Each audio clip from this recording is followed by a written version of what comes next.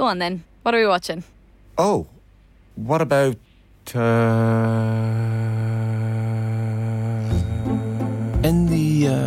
with Sky Stream. The new way to get Sky without a dish. Stream unmissable Sky exclusives like True Detective and Netflix shows like The Gentleman, all in one place. For just €25 a month for 12 months. Search Sky Stream today. New customers only. 12-month minimum term. Requires broadband. Further terms apply. Are you feeling lucky this St. Patrick's Day? Easy Living Furniture has a pot of gold waiting for you with absolutely everything reduced across sofa, dining, bedroom, mattress and accessories. Get the 3-seater dark grey Harper sofa for only $459. Donut 240cm dining table for only $289 and much more. Don't miss out on these lucky savings at Easy Living Furniture. Find your local store online at easylivingfurniture.ie. I suppose it all began with a curious dog called Millie. And this dog was brought by her owner up to the Killikee Mountain outside Dublin for a walk with other dogs. And this curious little pup started bringing back bones. And this ritual continued over a number of weeks until the owner had to go in and try and find the dog where Millie had disappeared into the trees and realised, hang on a minute, her dog was gnawing on a human bone. And I suppose that was the starting point certainly for one of the most disturbing murder investigations in Irish criminal justice history.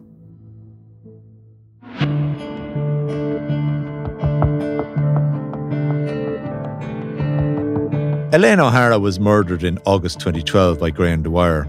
The case is back in the news because Dwyer's appeal of his conviction is gone all the way to the European courts. I'm Fionn Sheehan and you're listening to the Indo Daily. Today I'm joined by special correspondent with the Irish Independent, Paul Williams, the author of the book Almost a Perfect Murder on the killing of Elaine O'Hara, to tell the story of the victim at the heart of one of Ireland's most notorious murders. Paul, so often in this case, the focus is on the perpetrator, Graham Dwyer, and the victim almost gets forgotten. Who was Elaine O'Hara? Well, that's a very good point, actually. Elaine O'Hara was perhaps the ideal candidate, the ideal victim for this particular kind of crime. To give you a picture of who Elaine was, she was a very vulnerable, fragile young woman. She'd been blighted by depression and anxiety and a lack of self-esteem since her childhood. Her mental health issues first manifested themselves when she was, as self-harm, when she was still very, very young. And then she had spent a lot of time through her life in psychiatric hospitals. She had suffered particularly from suicide ideation. And she was diagnosed as having an absence of self-worth. She had a personality disorder. She had very poor interpersonal skills. She was socially withdrawn. She was untrusting of people. She had few close friends. She had no boyfriends. And, she tended also to keep her family at a safe distance. Her medical records, for example, noted that she was sad and angry and was finding it difficult to control her impulses at quite a lot of the time in her life. And her situation was even further compounded by the fact that she suffered from asthma and diabetes, and she smoked very heavily. She also had dyslexia. So to say that she was given a raw deal in life is to put it mildly. She had also attempted to take her own life on a number of occasions. And then somewhere along the line, to make it even more complex and tragic, this exceptionally troubled young woman gets drawn into the world of sexual fetishism, where she became involved in this, BDSM scene. And it was through that, which again was an extension of her lack of self-esteem, it was through that involvement in BDSM that she came to the attention of this faceless predator who was prowling around in the World Wide Web waiting for somebody like her to pop up. And when did she disappear? She disappeared on the 22nd of August, 2012. On that particular day, she had come out of, she was in St. Edmundsbury. It's a private psychiatric hospital in West Dublin. And she had become so clued into her own condition, so to speak. She had noticed that things were getting very much on top of her in her life in about July. And she voluntarily admitted herself to Edmondsbury because she was feeling the suicidal ideation was becoming too much for her, and she was very wise that way. She had decided, I'm going to preempt this. So on that particular occasion, the doctors and her counsellors all said she's showing great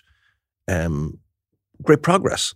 Her dad, her mum was dead, but her dad and her siblings also shared that view that she was doing really well. And she was coming out of the hospital that day with the view she was going to take part in the Tall Ships festival that was taking place in Dublin as a sort of a volunteer. Now that for her was a huge, magnificent step forward in her recovery. Everybody was delighted for her because here she was volunteering to be a senior helper at this Tall Ships event, which was like everybody thought this is the best news they've heard in years.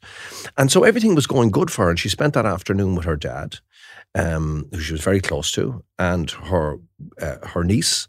And she went to see her mum's grave, visit her mum's grave. And then that evening, the dad left her and thought, this is great. We'll look forward to seeing the next few days. And she was all excited about the next day going into the Tall Ships, and she was never seen again.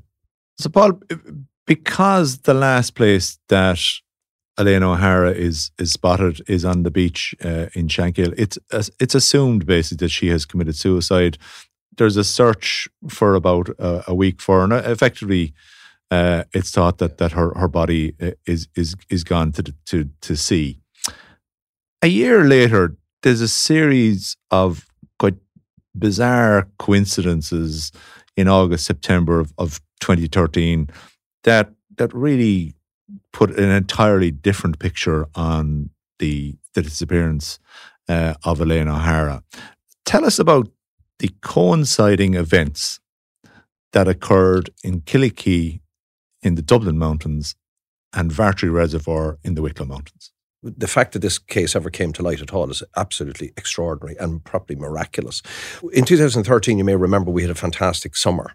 And as a result of that, Vartry Reservoir was very low.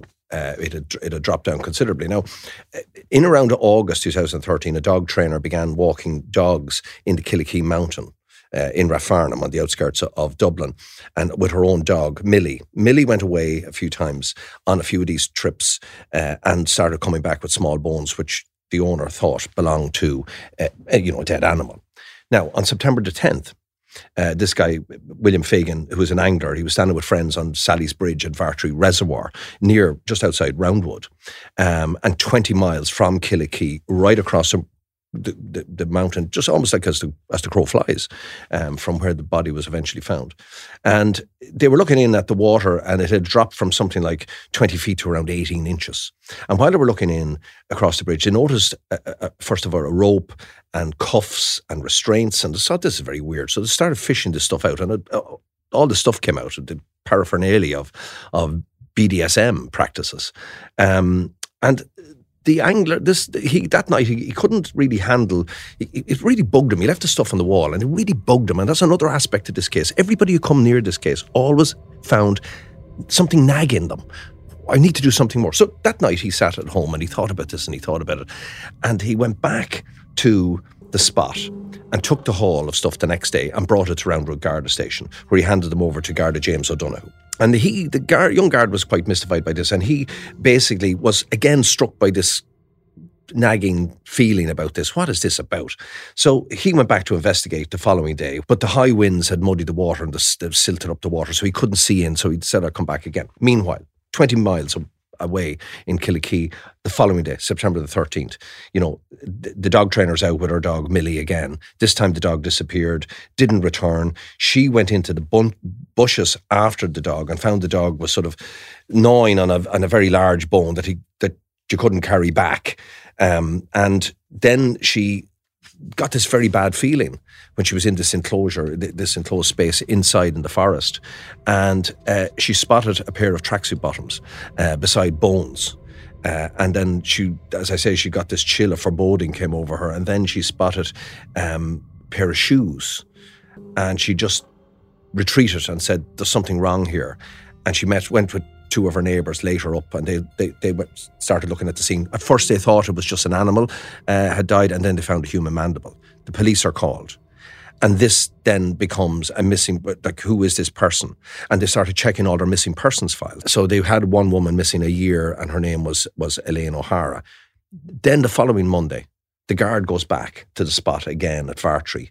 He finds more bits and pieces of stuff, including, very significantly, he finds a set of keys with a Dunnes Stores customer tag on it. And he basically rings up Dunnes Stores and said, I'm conducting an inquiry, I'm just trying to find out who owns these keys. In the meantime, the dental records are confirming that this is indeed Elaine O'Hara, a woman in her 30s who went missing exactly a year, just over a year earlier.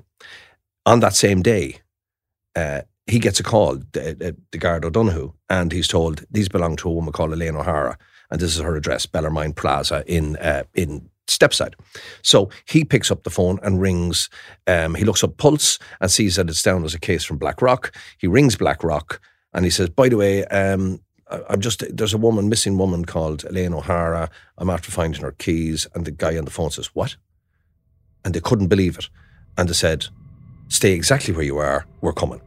And then this case takes on a really extraordinary, dramatic turn. So then, Paul, what leads the Garda investigation that now has Elaine O'Hara's body and Elaine O'Hara's belongings from two separate locations conjoining now together to Foxrock architect Graham Dwyer? So what they do is they send out a search team out to Vartry, and Garda divers go in and they start searching around the bottom of the reservoir, and they dig up a load more bondage gear. But the most significant thing is they find the first of two mobile phones that were thrown into the reservoir. Now, they went back a second time and found the second phone. So they take the phones and they begin to identify the phones as the master and slave phone. And basically, these two phones provided a very, very chilling and terrifying narrative, which literally brings you, the reader, and the investigators, walking with Elaine O'Hara quite literally to her death. These two phones were particularly active in the months just leading up to Elaine's death and right up to the moment of her death.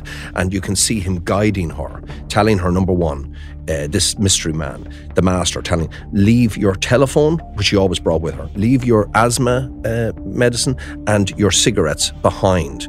Only bring your slave phone. Now, that also fed in to the belief that Elaine had tragically taken her own life and gone to the shore. And the very last text on that, the last line in the text was, go to the shore and wait. And quite literally, she went to the shore and waited for the person who was going to murder her.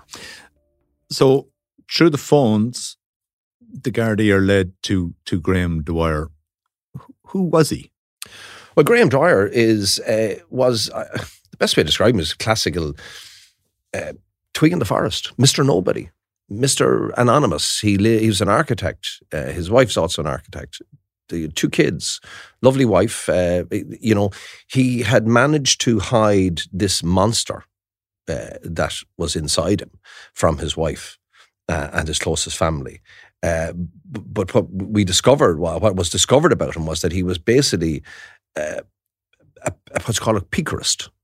Now, a picarist, the psychological descriptor of it is the paraphilic sexual arousal, which hinges on the sadistic piercing and stabbing of another person, especially in the breast, buttocks, and groin, which may cause enough bleeding to be fatal. Basically, they only can derive sexual satisfaction or gratification from inflicting pain. Now, ironically, the Journal of Investigative Psychology and Offender Profiling did a piece on this, and he had printed it off and was reading it. These were the classical characteristics of Jack the Ripper. And he was very, very much into all of that, quite literally. They got evidence eventually down the road, for example, where he had been doing this not just with Elaine, but with other women, and he had saved the videotapes of himself doing this. Pretty horrific stuff to watch. But this perverse side of his personality started to manifest itself in his late teens. And a girlfriend who had known him in college told her his fantasy was to stab a woman during sex, and he started bringing a knife into the bedroom. But still he managed to contain this pernicious creature within himself behind a wall, of strict secrecy. And we know, for example, that he was certainly involved with Elaine O'Hara for the previous 2 years, but also perhaps a period of time before that, and that he found her on a BDSM website where she had registered herself to be a slave. And that's how she came into his orbit. Now, how did they find him? To make a long story very short, they took the analysis. They got analysts in to study all the text messages, because within this huge amount of text messages that they'd uplifted, they found he was giving details of his life, the birth of his daughter, flying. He was flying in a flying competition. It turned out he was into model aircraft and all that kind of stuff. So basically, over time, and also, they knew by what he was talking about, what he was saying in his text, that he was going to Galway, say, for example, to do a job. They dovetailed all the information they have. They gave it to an analyst in Garda headquarters, who then basically found the car he was driving and was able to analyse and find this person going through toll bridges on a certain day, because the cell site analysis from the phones, again, as I say, it was a very complex operation or complex investigation, brought all these pieces together. On the same day that the analysts in Garda headquarters discovered this is a Graham Dwyer, it was on 27th of September. Now, the investigation is about 3 weeks old or 2 weeks old, that this person may be of interest. At the same time, the Gardaí in Blackrock Garda Station had, through their own process of elimination, come to the same conclusion that the person they were looking for was an architect called Graham Dwyer. Paul, this investigation proceeds quite rapidly, and Graham Dwyer is arrested. He initially denies even knowing Elaine O'Hara. Well, he did. And in fact, when he was arrested in the beginning of October, he thought he was better than the cops. He was cleverer than the police. They're all just gobshites as far as he was concerned. Like, this is the kind of hubris and arrogance in this man. And they had basically, Detective Sergeant Peter Woods, the man who led the investigation, it was a classic example again of good policing, particularly in interview techniques, because what this exceptionally clever architect failed to realise was that he corroborated huge chunks of the evidence and information the police had at their possession while he was talking. And yes, he basically, his defence all the time was, Jesus, how can you possibly could you possibly associate me with this horrendous crime? But all the time completely ignoring Elaine O'Hara, as if she never existed. So all he was worried about was his reputation and his work. So the police basically hold him for 48 hours, and at the end of it have enough evidence to charge him, and he's brought before the courts and charged with this horrendous crime. We then have this quite remarkable trial beginning in January of 2015, and really did capture the attention of the nation. What defence did Graham Dwyer mount at his own trial? There's no evidence. There is no evidence to cause of death. There was no evidence linking him in any shape, make or form, he claimed, to the murder of Elaine O'Hara. First of all, he said the argument was, because you only have a very small number of skeleton remains, that it's impossible. In order to sustain a murder charge, you have to be able to prove the cause of death and how this person died. So it was a wall of circumstantial evidence in the end. And as the state prosecutor in his trial said, this was almost the perfect murder, because if it wasn't for all these coincidences that we discussed, and the weather and the magic of technology, this would never have come to be found, and the belief would have continued that this poor woman had tragically ended her own life. And his defence is effectively a classical one.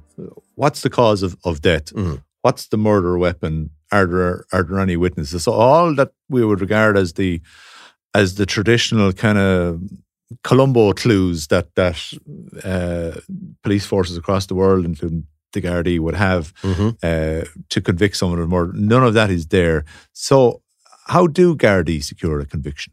Well, they based on, quite significantly based on the telephone evidence, the cell site evidence, what was said in the texts, how they were corroborated by his own words. Then there was CCTV from the apartment before Elaine's murder, showing him with her. They found really disturbing material on his computers, by the way, as well, where he had all these weird fantasies about murdering people, including this killing Darcy, this young troubled woman he found on the internet in America, who suffered from suicidal ideation, and basically she gave evidence against him in the court, and the police tracked her down. There was the DNA, the mattress that had been kept in her apartment. The DNA on the mattress clearly matched him. And also significantly in the mattress, they found that had been in Elaine's apartment, the holes created by stab wounds or stabs from a knife. They also had material about him buying a knife, a really horrible looking thing, and Rambo type knife online, which he had bought for himself. Why did he have that? So there was in the end a wall of circumstantial evidence to convict him, and it was a sound conviction because he didn't have any explanation of any kind. Paul, Graham Dwyer is appealing his conviction, but it's not what we would view as a straightforward appeal. It's effectively gone to the Court of Justice for the European Union on the grounds that he is claiming that his privacy was breached through the use of this phone data, which resulted in his conviction. Yes. Where is that position at now? Well, it's a waiting game. A lot of people, there's a huge concern amongst the public about all of this, because there's people been reporting that this could end up, he's going to walk free and he's a step closer to his freedom. That's not necessarily the case. In fact, it is quite a preposterous proposition when you think that a person with a diseased and mind like him, as it was described in court, could perhaps even be facing the prospect, or even a hint of the prospect, of walking free from committing this horrific crime purely because his privacy had been interfered. The poor dear. Talk about something that has the potential to fuel Euroscepticism. We have to just wait. It's in the lap of it's not the lap of the gods, it's the lap of the Supreme Court, the European Court of Justice, and ultimately then the Court of Criminal Appeal. So we will see some movement on this maybe next year. But we have to wait the final outcome from the European Court of Justice and then the Supreme Court's interpretation of what they come across with. So there are many hurdles here still. So you would have to have a ruling in his favour from the European Court of Justice. That would then go back to the Supreme Court, which would then have to agree with that ruling. Again, he would have to have a ruling in his favour there, then go into the Court of Appeal, and then a decision then on whether or not there should be a retrial in this case. So very many hurdles. Ultimately, do you think that Graham Dwyer is going to get out here and his conviction be overturned? Having looked at this case very, very closely, I would say no, because there's a lot of other evidence. I think if he walks, there will be absolute uproar. But that's neither here nor there. The law is blind. It must be blind in order to function. I don't believe, and a lot of people, very experienced legal people, would say they don't believe that he's going to walk or that he would get a retrial. So I think that while we're going through a very sort of nervous, and particularly imagine what it's like for Elaine's family, going through this period of uncertainty and anxiety over whether this diseased mind is going to be freed, the feeling is that he will not ultimately be freed and or acquitted, but this will stand.